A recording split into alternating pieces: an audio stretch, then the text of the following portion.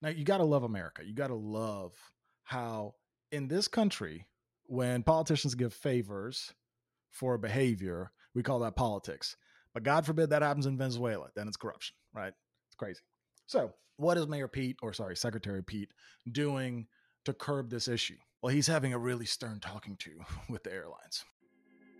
Hey there, my name is Yavitsa Djurdjevic, and welcome to The Road Less Babbled. We are a podcast dedicated to sharing inspiring stories from everyday people and the wisdom we find along the way. Whether it's a story about an epic journey or some words of wisdom from a sage old man, we've got something for you. So pull up a seat, take a listen, and let us bumble our way into your weekly podcast rotation. Enjoy.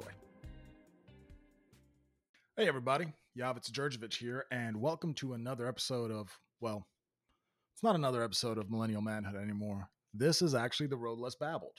Welcome to the rebrand. It's official. So why the rebrand? Why the change in direction, change in title, change in ethos of the podcast, etc.? So to be quite frank, Millennial Manhood was started at a time in a very specific period in our culture. And what I loved from the get-go was the fact that it was really easy to get people on the podcast because they love the mission of helping young men become better members of their communities, families, etc. What I hated about it from the get-go was that it was instantly thrown into the culture war BS. Millennial Manhood was never meant to be a culture war battle. And I worked really hard to make sure that it stayed out of that world. It just wasn't my intention. It's not my passion. I don't care about the culture wars. I don't care about the politics of it all. It just, quite frankly, tainted the podcast in a lot of ways for me. So it felt like a constant uphill battle that I had to fight in order to just keep legitimacy on the podcast. And you know what? I did, and it worked, and it grew, and it kept growing. It grew 150% last year. And then as time went on, the podcast just kind of evolved on its own. It became less and less about what it initially was, men sharing their stories, to just human beings sharing their stories and human beings collectively sharing their experiences. And some of the incredible interviews I've had on here, I wanted to open it up to a larger audience, because I am not so naive to think that there are people who are not turned off when they see the title Millennial Manhood. It's just a fact of life, especially in the cultural and political environment that we're in. I know for a fact that there are people that will never listen to an episode as long as the title remains that. Two, I wanted to open it up to a broader spectrum of conversation. And part of the thing that I'm really excited about doing, and part of what I'm doing with this episode here, is I hinted at this at the beginning of the year, but I wanted to do more commentary, whether it's social, whether it's political, whether it's business, whether it's economics, etc. I mean, I've always been a nerd in cultural conversation. I double majored in political science and economics. Nobody majors, much less double majors in those topics unless they just are nerds. And I really love doing the discussion on what's going on in our world, whether it's entertainment or whether it's politics or whether it's, the fact that I went to Publix the other day and a gallon of milk was $7.29 here in Nashville. It's absolutely bananas. And nobody's really having any real discussions about it. Everything is just some political theater. Everything is just about, hey, how do I get the other side in trouble? And that's just not real life. So I'm excited with The Road Less Babbled. The interview concept is going to continue.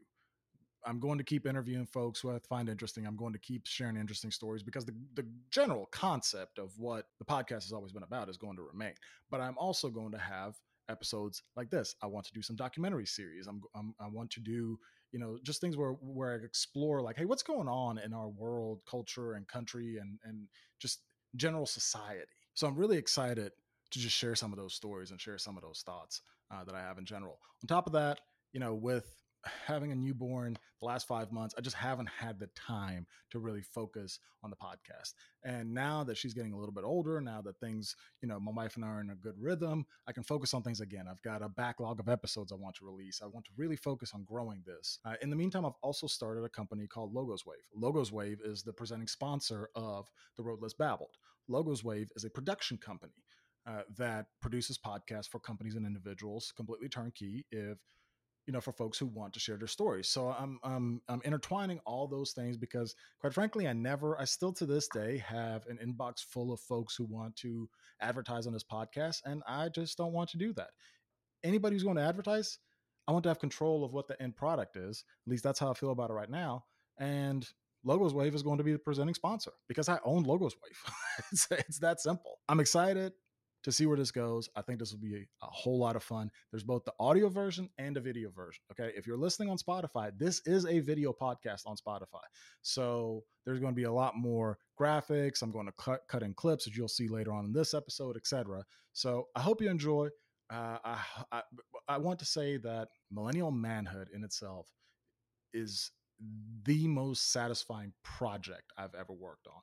The amount of goodwill, joy, happiness, positive responses that have come into my life because of that project, I will cherish that forever. But millennial manhood is not over. The episodes aren't going anywhere. I'm not going backwards and editing out the title or the concept or any of that. Just moving forward, I'm going to incorporate millennial manhood into the road less babbled. Because quite frankly, the stories of millennial manhood, those are stories that aren't babbled very often. That's why I started it. I wanted people to share their stories, and I wanted people to keep sharing their stories, all while building out and sharing the stories as well of what I see in the world. Hope you guys enjoy this rebrand. I hope you guys can share this with those that you love, that like you have been over the last several years, because again, this podcast has grown every single year exponentially. And I really appreciate every single listener on here.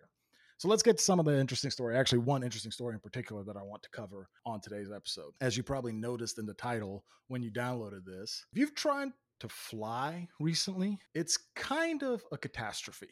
So over July 4th weekend, 1,800 flights were canceled and 22,000 flights were delayed.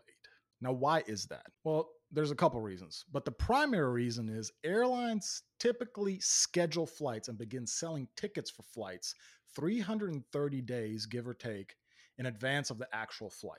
This gives them the largest chance to sell as many tickets as possible and to sell as many tickets as early as possible, because in the business world, realized cash up front is a huge advantage than future cash on the back end. So, one in the hand is worth more than two in the bush. Well, the airline industry, and really there's only 4 legitimate airlines in the United States, really 3 major ones that are international players, and then Southwest if you want to include it into the pack, but there's really only 4 airlines. Everything else is minuscule compared to, United, American, Delta, and Southwest. So these airlines have been scheduling these flights that they know from the get-go cannot possibly make it on time. I mean, correction, let me make something very clear. Hypothetically, in a perfect world where nothing goes wrong, all of these flights could make it on time. The odds of nothing ever going wrong, there being no delay from a previous flight, at connections, there being no weather issues, there being no short staffing at airports, whatever it may be, like the amount of perfection that has to happen for these flights to execute is bananas. So effectively, these airlines know these flights won't happen, but they're still booking them and they're still selling them. And technically, by law, if your flight is canceled, delayed, etc., they're supposed to give you a cash refund, which they've also been refusing to do. We'll give you airline miles. So why are they having these issues? Why are they, they're saying it's all these weather issues when it's like a freaking heat wave out there. It's like, oh, it's raining. I was like, no, it's not. They're understaffed. They're significantly understaffed is the big issue that they have. So why are they understaffed? Well, so we have to go back to March of 2020 when coronavirus really hits the fan in the United States. And the entire airline industry basically, goes into non-existent mode because nobody's traveling. All the stay-at-home orders, all folks, business travel, which is the big moneymaker for airlines, is non-existent. Everything's done via Zoom, etc. So during 2020, the federal government of the United States bailed the airline industry out to the tune of $54 billion. Now, the provisions of bailing out the airline industry, primarily the airlines, a couple of manufacturers, Boeing, etc., was that, hey, you can't fire workers if we give you this money. What did the airlines do? Well, naturally, they didn't, quote, fire people. What they did instead is they incentivized early retirement via buyouts. Yeah, they bought out their workforce. So technically they didn't fire them, but they did get rid of a bunch of people because they never actually imagined that demand would come back so quickly. Delta Airline itself encouraged 2,000 pilots to take an early retirement. Think about that, 2,000 pilots to take an early retirement. So what does that mean? Well, it means that now they're not able to backfill those positions, because if I'm a pilot and I was 58 with tons of experience and thousands upon thousands of miles under my belt, why would I come back? You bought me out. I took the pension. I'm running with it. I'm hanging out, on an island in the Mediterranean. I'm not going back to flying for you. You don't have enough pilots coming through training in school to fill it up. And that's just the pilots. We're not even talking about flight attendants. We're not even talking about the baggage crews. We're not even talking about just the folks that work in airports in general. We're just talking about pilots in that example. I have an example from one of my coworkers. She flew the week of July 4th, and she still has not gotten her baggage. She actually had to drive down from Middle Tennessee to the Atlanta airport and look for her luggage in a giant pile of luggage. And she actually found one of her suitcases. And the people at the airport were saying, yeah, we've got over 10,000 pieces of luggage here that we need to figure out how to get back to their owners. That's the kind of just insanity we're dealing with here. And we're dealing with it from an industry that effectively operates as a utility. $54 billion is a lot of money. It's a large portion of their market cap. This is not insignificant cash. So you take government money and then you operate in government-owned airports, but yet you want to act against the wishes of that government that basically ensured that you did not go under. So basically you're stealing from the people. And what is the government trying to do to fix and remedy this issue? Well, lucky for us, the Biden administration has appointed someone who's very qualified to the position of Secretary of Transportation, Pete Buttigieg. You might know him as the guy who ran for president in 2020 on the Democratic side and then dropped out. But what you don't know is that he was actually the mayor of South Bend, Indiana.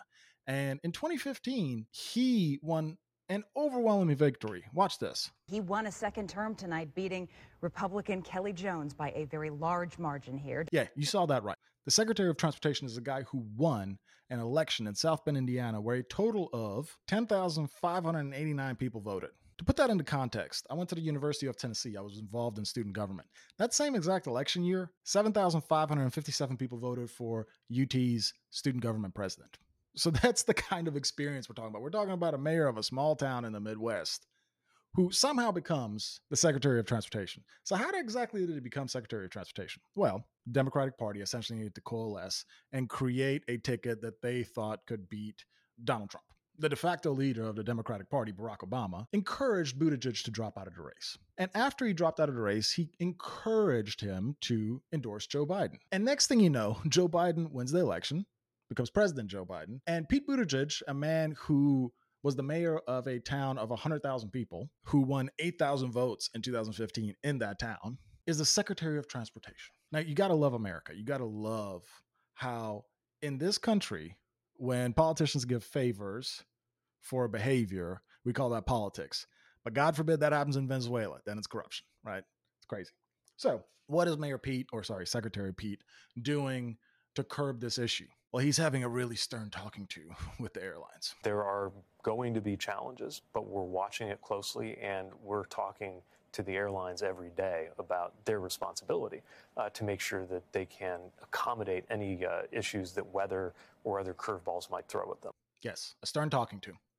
Not, hey, you took $54 billion from the American taxpayers. $54 billion that had to be created, mind you, that now we're paying the price on from an inflationary standpoint because, again, milk is $7.29 a gallon here in Nashville. A stern talking to, not, I'm going to fine you out of existence if you don't get your act together. They're completely disregarding him. You want to know how I know that? Because the day after he had a stern talking to with them, this happened. This holiday weekend, now Transportation Secretary Pete Buttigieg is putting the airlines on notice. This weekend, his own flight was canceled, forcing him to drive from D.C. to New York City. Yes, his own flight was canceled the day after he had his conversation with all the CEOs of the major airlines. And you know what he did after his flight was canceled? He got on Twitter and explained to all the wonderful American citizens how they can calculate the airline mileage that they're being offered as compensation for their canceled flights relative to the actual cash value of those airline miles. Last time I checked, by law, they're actually required to refund you cash. But we at least get the awesome calculations from Secretary Buttigieg on how to actually know what those miles are worth. So we have a massive problem. This is not capitalism, and this is not a state-owned entity. This is just some weird hybrid Frankenstein's monster of private companies that have a stock price and a fiduciary responsibility to their stockholders, but wouldn't be able to exist without the government. Forget the bailout. They can't exist without government funded and owned airports. Here in Nashville, BNA is not owned by any airline. It is owned by Nashville Davidson Metropolitan Government. Okay, those are taxpayer dollars that create the infrastructure for you to even be able to exist. And you completely disregard any aspect of the government, any aspect and any wants of the people when we pay for you to exist. And then you even disregard the laws that are in place by our elected officials, and you won't even give us a refund from a cash standpoint, but you'll give us, quote, miles and points.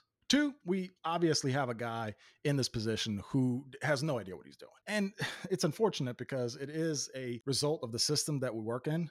And when you create politics as coalitions, when you're creating these coalitions, this corruption seeps in. Now, before you say I'm picking on Democrats, let's make it very clear. Donald Trump appointed Rick Perry as Secretary of Energy after he said this in a Republican primary debate. And I will tell you, it's 3 agencies of government when I get there that are gone. Commerce, education, and the, what's the third one there? Let's see. I can't. The third one I can't. Sorry. Oops. And by the way, that was the Department of Energy I was reaching for a while ago. So. Yes, the guy who said he was going to eliminate the Department of Energy becomes the Secretary of Energy. Yeah. So just remember the next time that you're at the airport and your flight gets canceled, that the one person placed in charge by your government to hold the airlines accountable decided to get in on Twitter and explain to you the cash value of an airline mile was more important than actually holding these companies to account. Think about where your tax dollars are going. Till next time, hope you guys enjoyed this episode. We'll do more fun conversations. I promise it won't always be political. I just thought this was insane because I was talking to my coworker that was going through the fiasco she was going through. So look, if you've got some ideas for topics, episodes, etc., as always, feel free to reach out to me directly with constructive criticism. Don't just complain. You got to offer a solution. Go to thelogoswave.com. You can fill out the contact form in there. You can find me on social media, LinkedIn, etc. But outside of that, hope you guys have a great rest of your week.